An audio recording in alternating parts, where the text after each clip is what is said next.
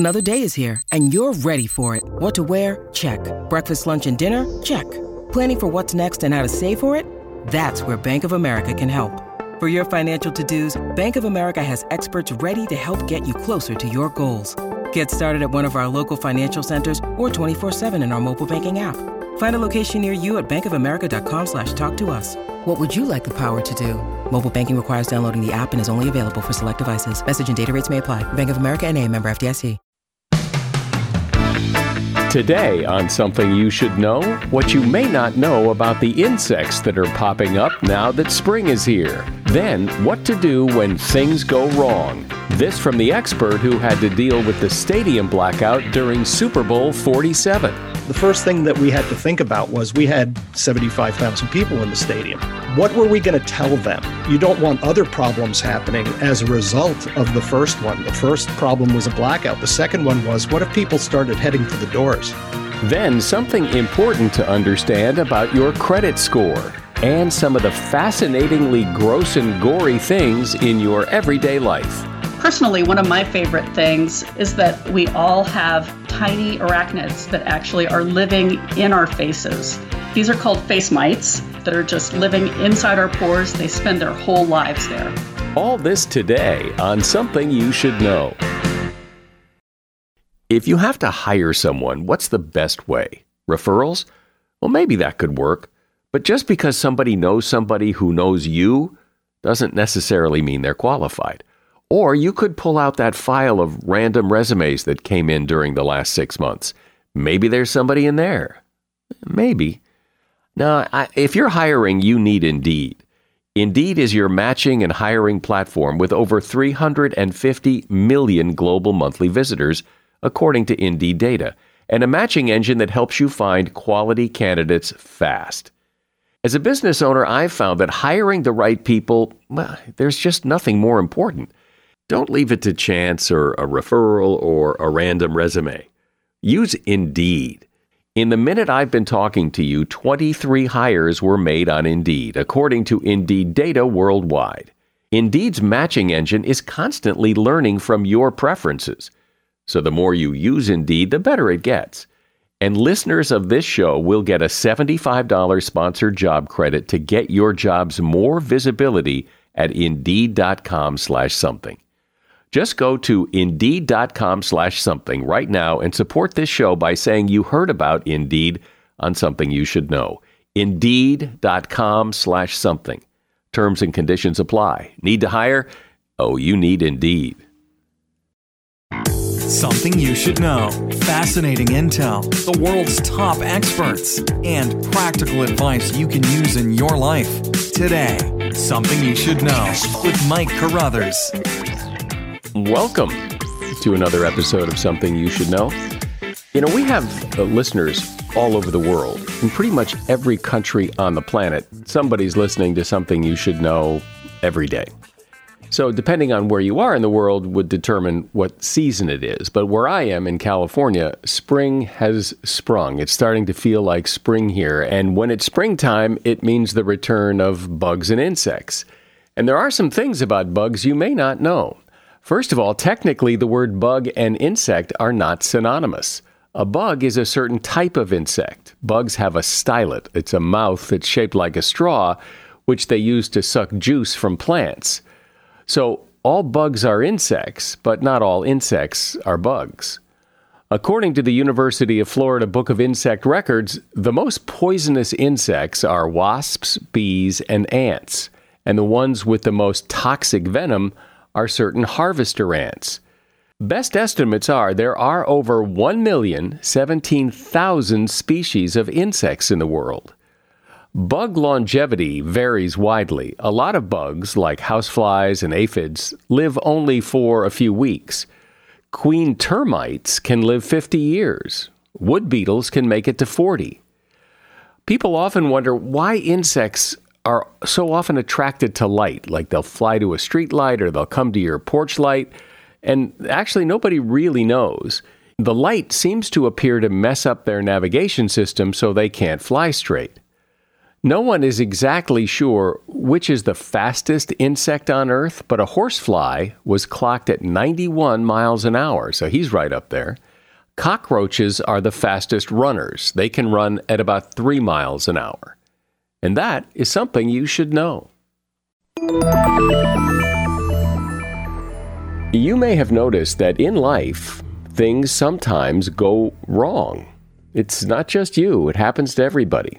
Probably in every trip you take, every task you do, every relationship you're in, every event you attend, almost always something goes wrong. It might be minor, but almost nothing goes perfectly smoothly. Interestingly, though, we seldom plan for that. When you plan to do something, you don't think about what could go wrong. You plan it to go perfectly. In large part, that's because it's impossible to know what will go wrong. For example, if you have a car, one day something will go wrong at some point. That's why we have all those auto repair shops around. But since you don't know if it'll be the transmission or the windshield or the brakes or the air conditioning, you just have to wait for it to go wrong and then you fix it. But imagine if you were in charge of the Super Bowl. You had to make sure the Super Bowl and everything in the stadium runs smoothly because the whole world is watching. And then suddenly, the entire stadium goes dark. The lights go out and you have no idea why. Well, hopefully you've anticipated that and have some sort of backup plan. That's exactly what happened to my guest, Frank Supovitz. Super Bowl 47 in New Orleans, the lights went out, and he was the NFL's guy in charge. I'll let him tell the story, but the point of all this is you can plan for trouble, even if you don't know exactly what or when something will go wrong. Frank's written a great book on this subject called What to Do When Things Go Wrong. Hi, Frank. Welcome to Something You Should Know. Oh, it's great to be here, Mike. Thanks for having me. So I've always liked this subject because I've never been a big follower of Murphy's Law that everything that can go wrong will, because everything doesn't go wrong. It doesn't take everything to go wrong. It only takes like one thing to go wrong. And how people always expect things not to go wrong. And yet things, we don't know what, but something almost always goes wrong along the way, right? The fact is that people hope that things don't go wrong, and hope clearly is not a strategy. I'm not the first person to say it, but I do embrace that thought. You can't hope that everything is going to be all right. You do have to plan for it, and there are some little tricks in trade to be able to do that. I wonder what the mental block is, because I don't think people typically think, okay, so I've got my whatever, my speech prepared, my Zoom call ready, my project I'm doing in the woodworking shop. Everything's all set, but nobody ever then thinks, okay, now what might go wrong? We just think we're ready to go and everything should work out fine.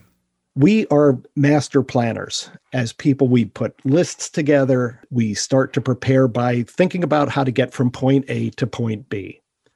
But there's a step ahead of planning, and that's imagining. Imagining all the things that can get in your way from getting to point B from point A. So when you start imagining, before you pick up a pencil, before you start writing that speech, before you start planning that trip, before you start planning that wedding, that product launch, that software rollout, whatever it happens to be that's filled with details, you have to imagine, in general, what kinds of things can get in your way. Well, see, I would think that you would have to have the plan first and say, okay, here's what I'm planning. Now let's look at what might go wrong. Well, let's take a look at what we've just dealt with. We can't have imagined, or we couldn't have imagined, COVID-19 becoming as big a problem for our lives and our businesses as we could have. But we could have planned for not being able to get to our own workplace, for us not being able to use the venue that we were going to use for whatever event we were going to plan, that we might have gotten involved in planning and then had a cash crunch. And all of those things happened during COVID-19. Really what it's all about is not creating plans for everything. You have to create plans for anything, because problems don't follow patterns, but solutions often do. So all of the things I just mentioned happened during the COVID-19 crisis, but we didn't necessarily have to plan for COVID-19. We just had to imagine all of the things that could have gone wrong, and COVID-19 showed that many things could have gone wrong all at the same time. My experience, and I don't know how, if this is just me, my experience is that when I try to imagine what might go wrong, I never actually imagine the thing that does go wrong. I can imagine a lot of other things, but I'm often surprised. I didn't see that coming. That happens all the time. Let me give you an example of something that happened to me. I'm an event planner. One of the events I used to plan was the Super Bowl. At Super Bowl 48 in New Orleans, we experienced a blackout. Most people who are listening probably were experiencing that event on television. I was experiencing it inside the stadium. Oh, just to set the record straight there, Frank, I think you misspoke. You meant Super Bowl 47 in New Orleans. But go ahead. And our job was to take that situation, try to make it right, try to get the game back up and running. For many years, about 10 days before the Super Bowl, we would create a kind of a simulation of things that could go wrong for us. So somebody who was very familiar with our planning would look at all of the things that we had in front of us and say, okay, I'm going to throw a monkey wrench into this and see how they respond to those kinds of things, see how the team is going to respond and how they're going to solve the problem. We did that every year. And every year that we did it, and one time was a power failure. But what we did by simulating the problems that we might have faced that didn't involve power problems, we started to create a kind of a plan on how we would approach things. How would we deal with things that got in our way?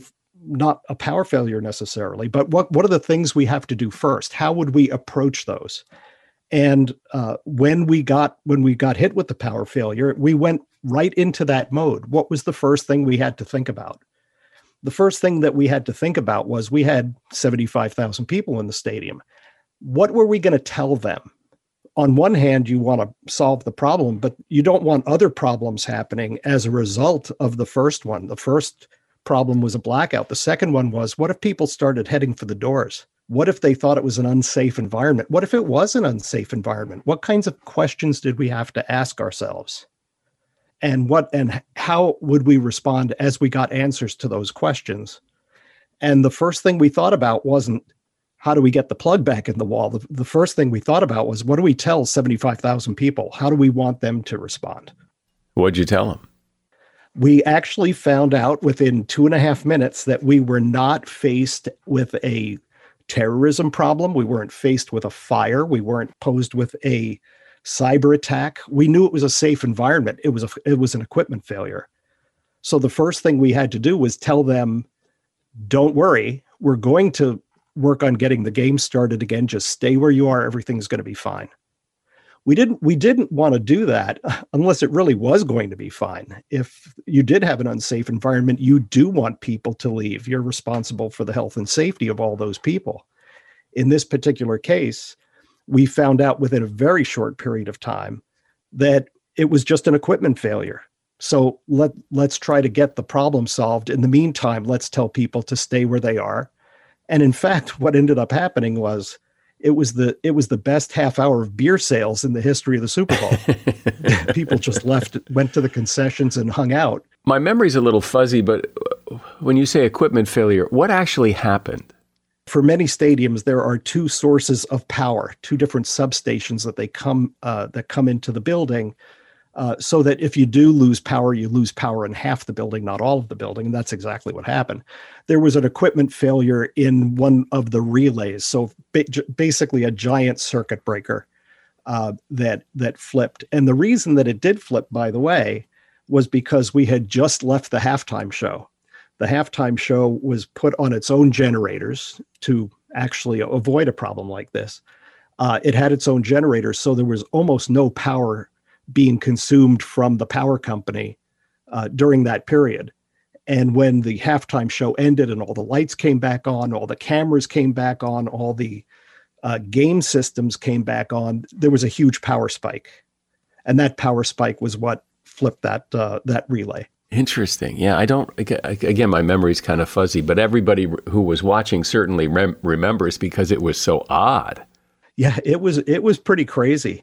One of the things that really helped us, because we imagined all the problems, and because we had simulated our response to those problems, is that there was no panic. It was actually something that was featured on 60 Minutes Sports on Showtime. There was actually a crew from 60 Minutes standing right next to me when the power went out, which is, when you have a bad day, you don't want a crew from 60 Minutes standing next to you. But really what it helped to do was help us evaluate what our response was after the fact, because it was all on film. So we ended up not panicking. We were working the problem and being very methodical about it. But one of the things that's really important is how we responded. We didn't react. When you react, you can create bigger problems and unintended consequences if it's something that you work so quickly to put into place that you haven't thought it through. The blackout was 24 minutes long. The game didn't start for 34 minutes. And the reason it didn't was because after the lights came back on, and you can imagine the pressure we were under to get, the largest television audience back glued to their seats, we said, well, what happens if other things besides the lights failed? What if the instant replay system no longer works? What if the score clock doesn't work? What if the coach to quarterback communication systems don't work? Then you have a problem, particularly if there was another score. The officials go under the hood to take a look and there's no replay. So now you've got a bigger problem. So we took the time. We responded by saying, what else uses power that we have to check besides the lights? And we took 10 minutes to go through that process. And as a consequence, we did find things that weren't working, and we got them repaired in the meantime, and then got the game started again. I'm speaking with Frank Supovitz. He is author of the book, What to Do When Things Go Wrong. When you need mealtime inspiration, it's worth shopping Kroger, where you'll find over 30,000 mouth-watering choices that excite your inner foodie. And no matter what tasty choice you make, you'll enjoy our everyday low prices, plus extra ways to save, like digital coupons worth over $600 each week. You can also save up to $1 off per gallon at the pump with fuel points. More savings and more inspiring flavors make shopping Kroger worth it every time. Kroger, fresh for everyone. Fuel restrictions apply. As a listener to Something You Should Know, I can only assume that you are someone who likes to learn about new and interesting things and bring more knowledge to work for you in your everyday life. I mean, that's kind of what Something You Should Know is all about. And so I want to invite you to listen to another podcast called TED Talks Daily. Now, you know about TED Talks, right? Many of the guests on Something You Should Know have done TED Talks. Well, you see, TED Talks Daily is a podcast that brings you a new TED Talk every weekday in less than 15 minutes. Join host Elise Hu. She goes beyond the headlines so you can hear about the big ideas shaping our future.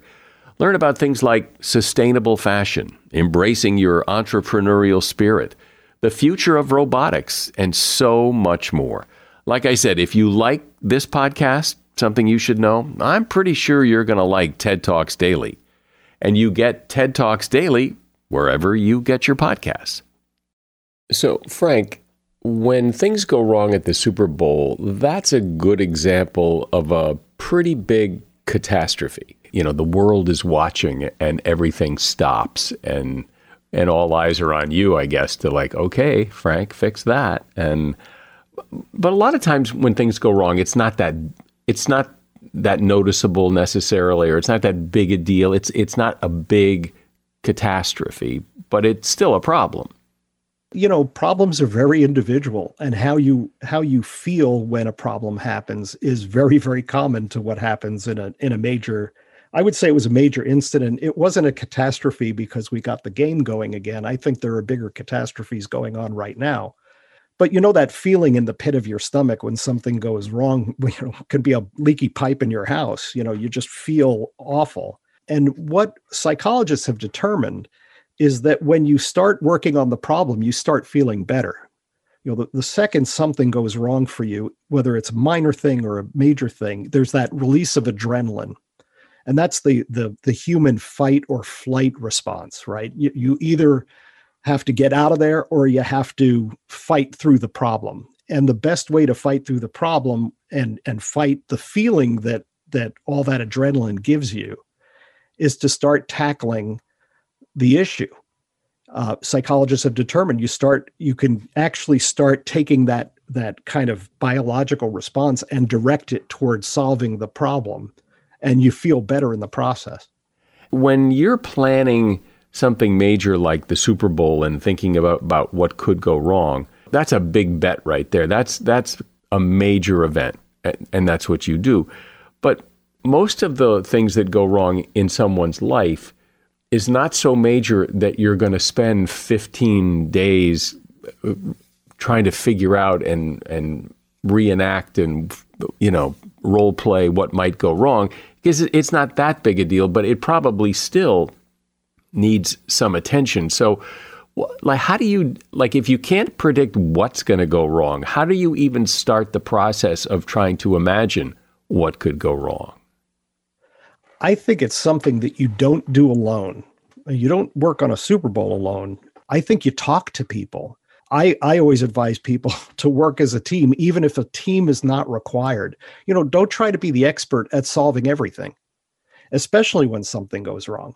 Surround yourself with people who can provide the expertise that you lack, and double check. One of the things that one of the mantras that I instituted when we were planning Super Bowls was assume nothing, double check everything.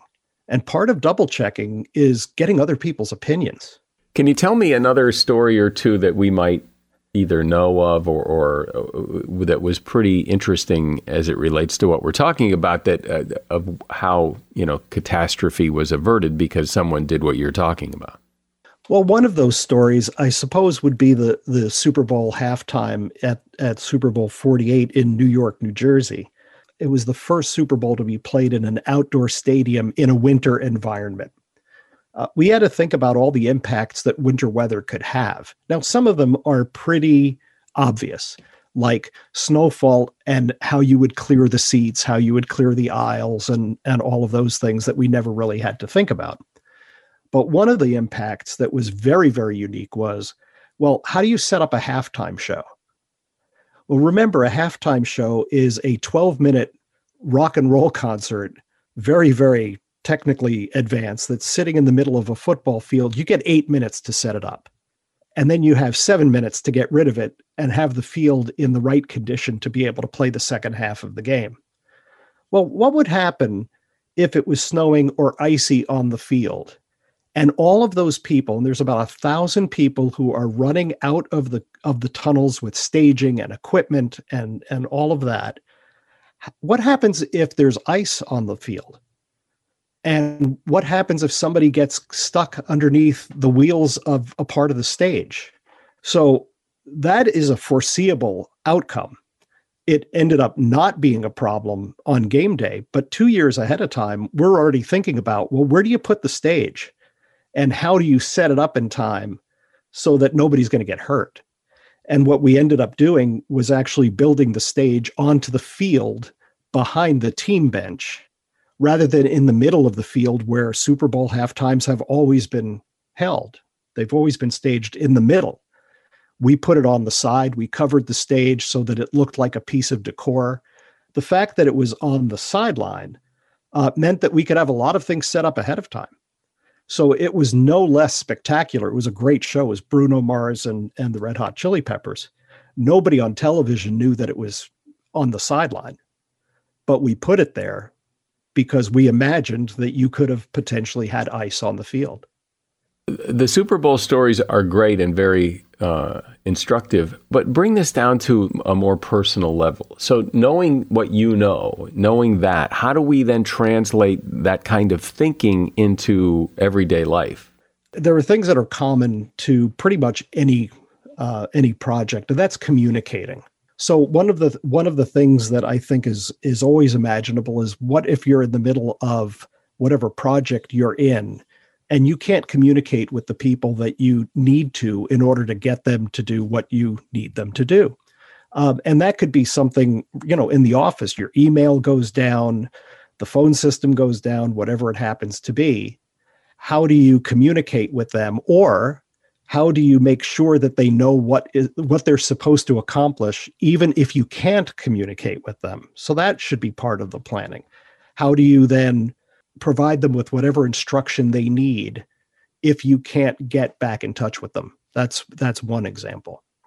And that brings me to a question about, and I can use this podcast as an example. So for every person that I interview, I have a backup phone number typically to call if something goes wrong. If I have a power failure, or if I get sick, or something happens.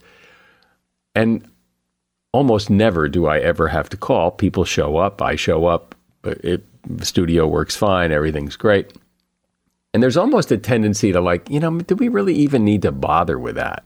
Because we've prepared for it, but it almost never gets used. And I imagine that happens a lot, where people have prepared over and over again, and nothing really much ever goes wrong. And they go, screw it. We don't need this anymore. And then, of course, right after you do that, oh man, I wish I had a backup number, but I don't.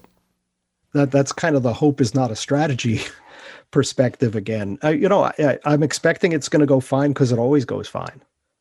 But that's the thing about when things happen. You're right. Every incident is something new. And you're not going to have a power failure in the middle of the Super Bowl every year. It was 47 years before there was one. We needed to make sure that we had people in place knowing what they needed to do if there was such a power failure in that particular case. And frankly, I didn't even know what half of those plans were because I'm not the expert at solving for a blackout. But luckily, there were people around us who were. Something that occurs to me, obviously you love what you do, but I would be very hesitant to take on a task where if something goes wrong at the Super Bowl, it's my responsibility. That's a big ask of someone. I'm pretty OCD, which is the right kind of guy that you want if you're dealing with a big project. I'm tireless. I just keep going back and checking and rechecking and rechecking and rechecking, and then asking questions. Well, what if? And there's a little OCD in all of us. One problem that often happens when things do go wrong is people get emotional. They get upset. And, in retrospect, you look back and realize, well, getting upset didn't do any good at all. But it's hard not to get upset. Do you get upset? Mike, can I tell you something?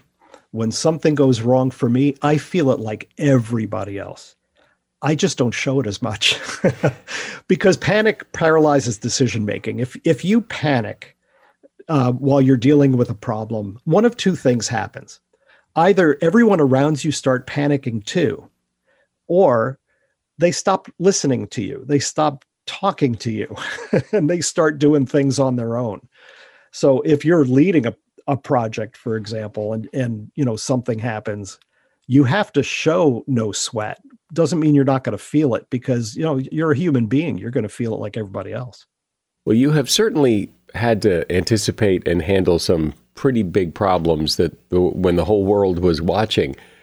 But, really, when people have their problems, they're just as important to them as yours are to you. And it's good to get some insight into what really works in terms of planning for trouble and what to do when things go wrong. Frank Supovitz has been my guest. He's author of the book, What to Do When Things Go Wrong. And if you'd like to read it, there is a link to that book at Amazon in the show notes. Thanks for being here, Frank. Hey, thanks, Mike. Appreciate it. When you were a kid, things that were kind of gross were probably more interesting and intriguing to you than they are now. Things like bugs and worms and smells and odors. And creepy is cool when you're a kid, But then as we get older, it's not so acceptable to talk about it. Unless, of course, you're Erica Engelhaupt. She knows all about gross and creepy and gory things. Erica is a writer and editor for National Geographic and author of the book Gory Details, Adventures from the Dark Side of Science. Hi, Erica. Thanks for having me on. So what's a nice grown-up like you looking at creepy and gross things? I guess if I had to sum it up, I would say I like answering the kinds of questions that people are afraid to ask. So, anything that's kind of creepy, crawly, gross, or weird, I've always been very curious about any of that stuff. Frankly, I think that all of us are. I don't think we ever really lose that childlike curiosity with gross stuff. I think we just maybe get too embarrassed to talk about it. Yeah, I think you're exactly right. So what's like one of your, just to kick it off, one of your favorite gross things to talk about that hopefully isn't too gross, but... Well, everyone's, measure of what's too gross, I guess, can be different. We're all kind of sensitive to different things. But I think personally, one of my favorite things to talk about, and that is often very surprising to people that they didn't know, is that we all have tiny arachnids that actually are living in our faces. And these are called face mites. Their scientific name is Demodex. And we all have them, as far as scientists can tell. And they're probably not doing us any real harm, but it's really freaky to think of these little tiny mites that are just living inside our pores. They spend their whole lives there. And do we think they're serving some sort of purpose? Well, it's entirely possible that they are. When scientists first discovered these little things living in our pores, they were pretty horrified, and they have been found to be higher concentrations of them in people who have rosacea. So for a long time, it's been thought that face mites might cause rosacea. But scientists who I talked to said that it's also entirely possible that we have more of a symbiotic relationship with these face mites. They might be eating bacteria in our pores, doing some housekeeping by eating up all of the oils and things that are in our pores. And so we may be feeding them, and they may be giving back to us by, doing that kind of housekeeping. I actually got to see my own face mites, which was a big thrill. I mean, it's one thing to know that they're in there, but to actually see them was a lot of fun. So I went to a lab, and the scientists, scraped some oil out of my pores, put it on a microscope slide, and we took a look. And sure enough, there they were. And they're just like these little skinny, almost like shaped like a plug, because they fit inside a pore. And then they have these 8 little itty bitty legs wiggling around. So it's amazing to think that those little critters are just in all of our faces all the time. And for the most part, they're just doing their thing, and we don't even know they're there. Ugh, that's kind of gross. Well, what's interesting? As you're describing these face mites that are living in my pores, which is just so gross, but my reaction is that's disgusting. I think that's the reaction of a lot of people.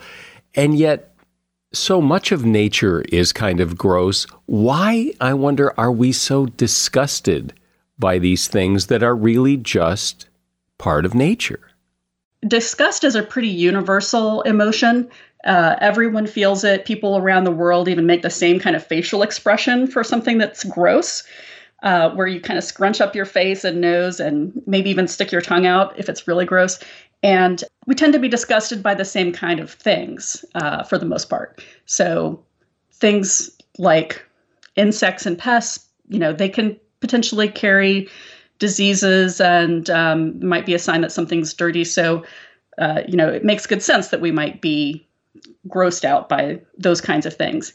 And we're grossed out by, any kind of sign of illness or, bodily fluids, things like that. So, it really makes sense that the kinds of things that gross us out tend to be things that could potentially harm us or make us sick.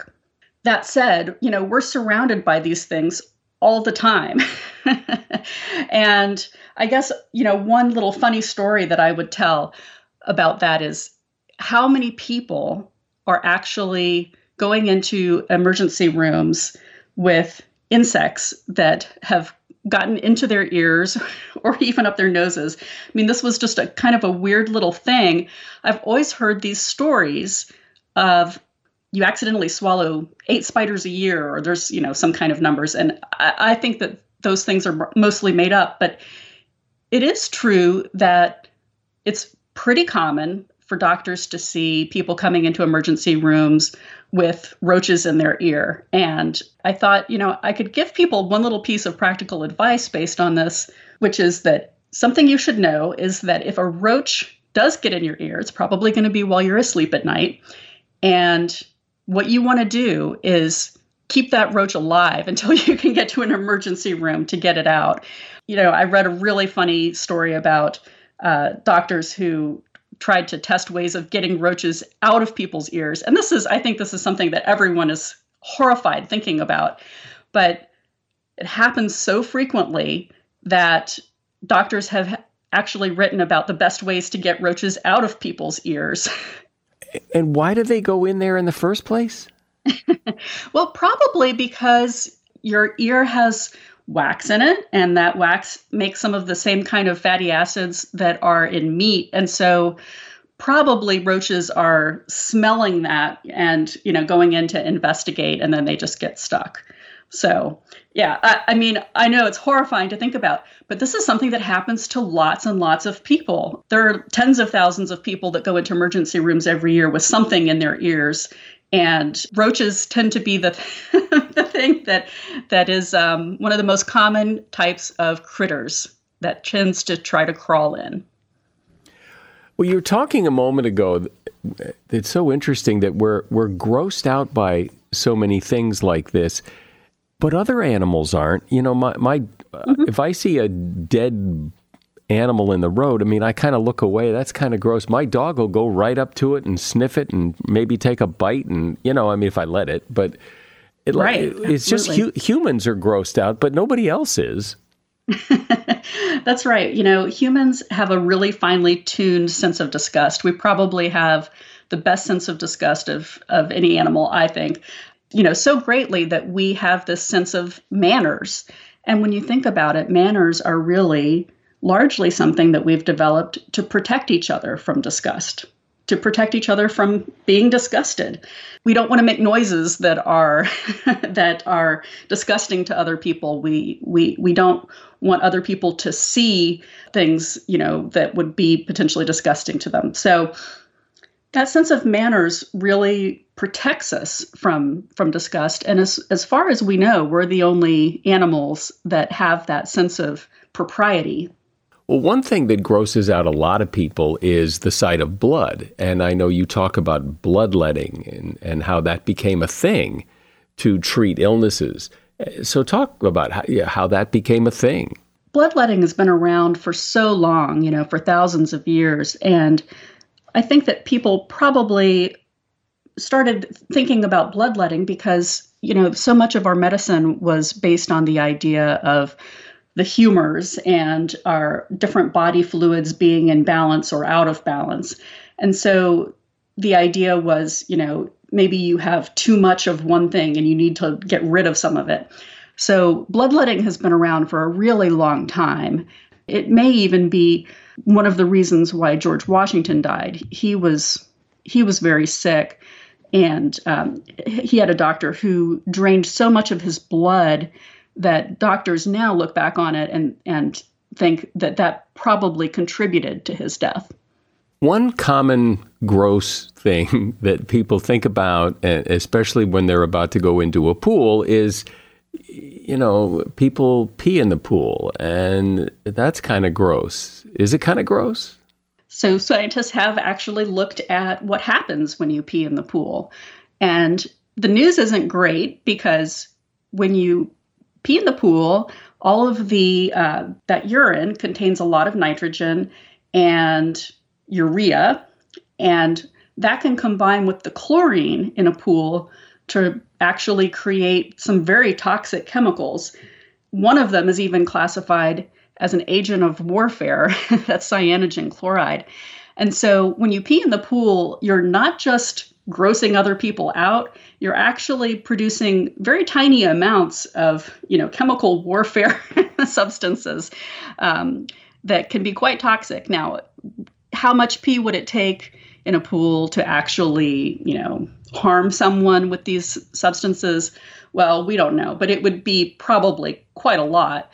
However, I would say that there's probably no amount of, chemical warfare agent that you really want in your pool anyway. And isn't there some advice that, like, if you get a jellyfish sting, you should pee on it, that would help it somehow? Yeah, this keeps going around. And, for a long time, people have said if you get a jellyfish sting, you should pee on it, for example, or that if you have a deep wound and you don't have access to clean water, that you should pee on it. The idea is that urine is sterile, doesn't have any bacteria in it, and therefore it's almost as good as, clean, pure water for washing out a wound or something. That is absolutely not true. There's definitely bacteria in all of our urine. Urine is not sterile. Neither is almost anything else in our body, for that matter. There are bacteria literally in pretty much every part of our body, including even in the brain. There are bacteria and viruses that can get in there. So certainly don't pee on things and thinking that it's so clean and pure. And also the thing with jellyfish release these stinging cells, and those are actually sensitive to any kind of change in salinity. So by peeing on a jellyfish sting, you might actually make it worse by triggering more of those stinging cells. So what you should actually do instead, if stung by a jellyfish, you're probably close to salt water. That's what you would want to use. You'd want to use seawater to rinse off. You say we should be eating insects. Why would I want to do that? So eating insects is one of those things that was a challenge even for me. And, I have a background studying environmental science, and I want to do the right thing for the environment. So I went to a conference that was all about eating insects, and scientists who were studying this, and people who have started a whole industry in edible insects, both for humans to eat and for the animals that we raise as livestock to eat. And what they are finding is that it is very environmentally friendly when you think about how many insects you can grow in a small area and how efficiently you can grow them.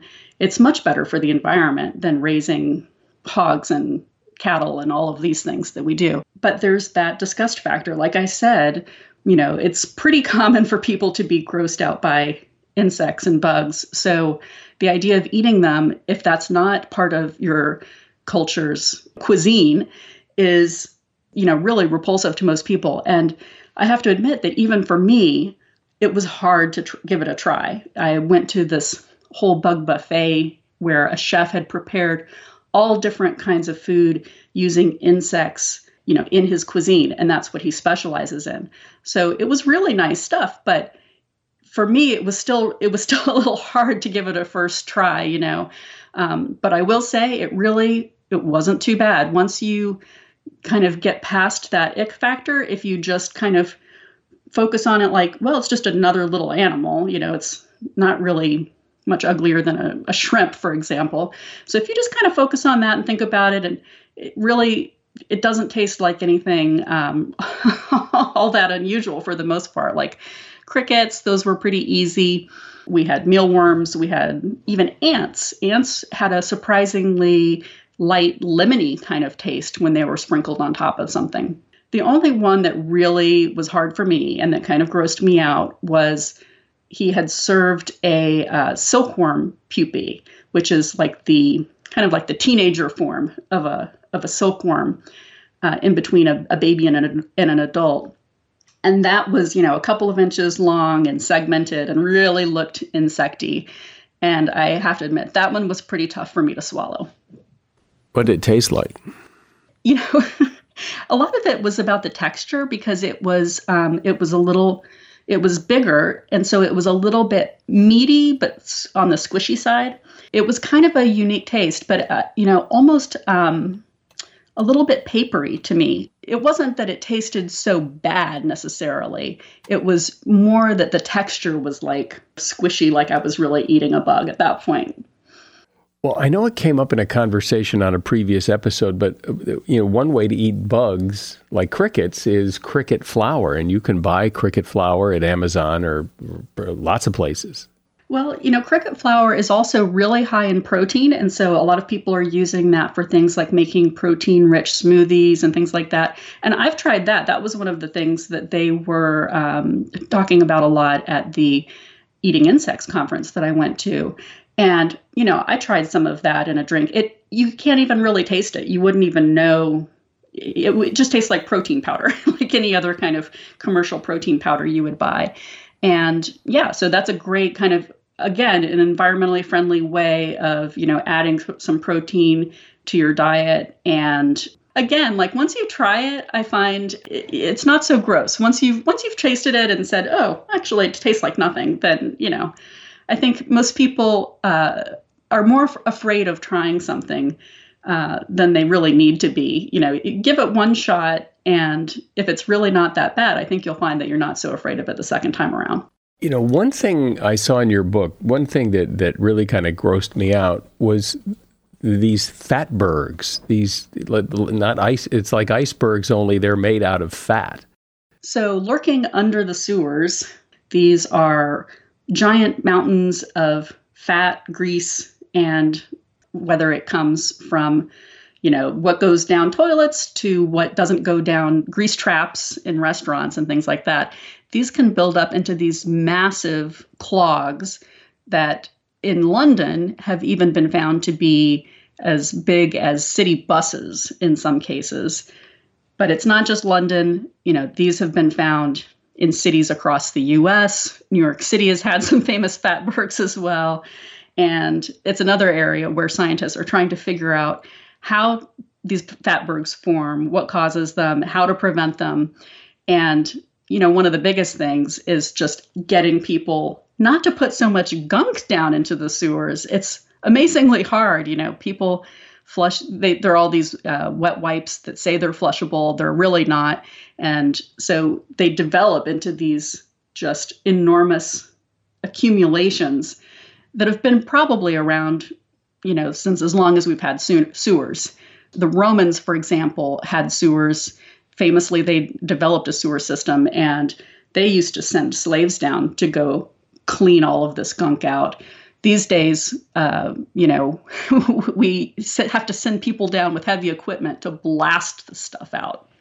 Something else that plagues major cities often is rats. And, I get creeped out by rats. I've never liked rats. And then we hear these stories about how they are getting so big and so indestructible, and they're the size of a small dog. So can you talk a bit about rats? So rats are the ultimate survivors. Rats today are all over the world. Anywhere where there are people, there are rats. And so in that sense, I guess you could say that they're taking over the world. But they're really adapted to live alongside humans these days. They really are dependent on us for the most part for their food and shelter. What's amazing is that as much as we hate rats, we know so little about them. We know so little about their actual ecology and how they live in the wild. In this case, the wild for rats is now mostly, in our homes and in our cities. So one ecologist even told me, she said, we probably know more about the ecology of polar bears than we know about rats. And so they have been trying to study and understand rats and how rats move around different places and what causes, large infestations of rats to happen in some places. And one of the big things is that when you try to eradicate rats, when you try to kill all the rats in one place, they will just move to another.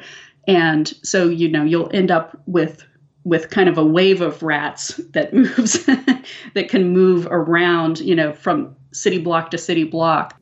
Well, we all are surrounded by gross and creepy things. And what's interesting is like the more we talk about them, and the less creepy they sound.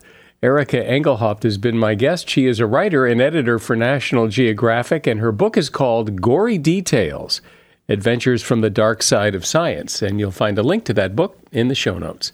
Thanks for being here, Erica. Thanks. Take care.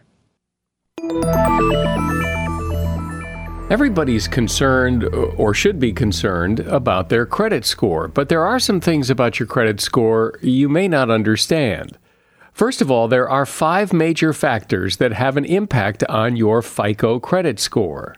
They are payment history, your level of debt and credit utilization, the age of the credit, the mix of the credit, and the number of credit inquiries. 30% of the score is utilization, and a lot of people don't really understand what credit utilization means. For example, you might think that if you pay off a credit card, the financially responsible thing to do would be to close that account. But credit utilization, remember that's 1/3 of your credit score, means how much of your available credit are you currently using.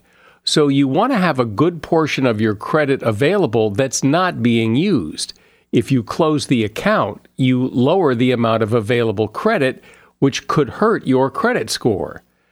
Now, some cards charge a fee if you don't use their card for a long time, so you want to watch out for that and try to use the card once in a while to avoid that charge. But having credit that you don't use is generally a good thing, and that is something you should know. There are lots of things we discuss on this podcast that I bet your friends would like to hear, so please tell them about this podcast, share the link with them, and let them listen as well. I'm Mike Carruthers. Thanks for listening today to Something You Should Know. The Bigger Pockets portfolio of podcasts are worthy of your investment. We're having a real conversation as real estate investors. New episodes available every day. It's important to buy where it makes money and not necessarily where you want to travel to. Bigger Pockets, On the Market, Rookie Real Estate, or Money Podcast. The purpose of flipping is to create more cash so then you can reinvest into other types of properties. The Bigger Pockets Podcast on YouTube or wherever you listen.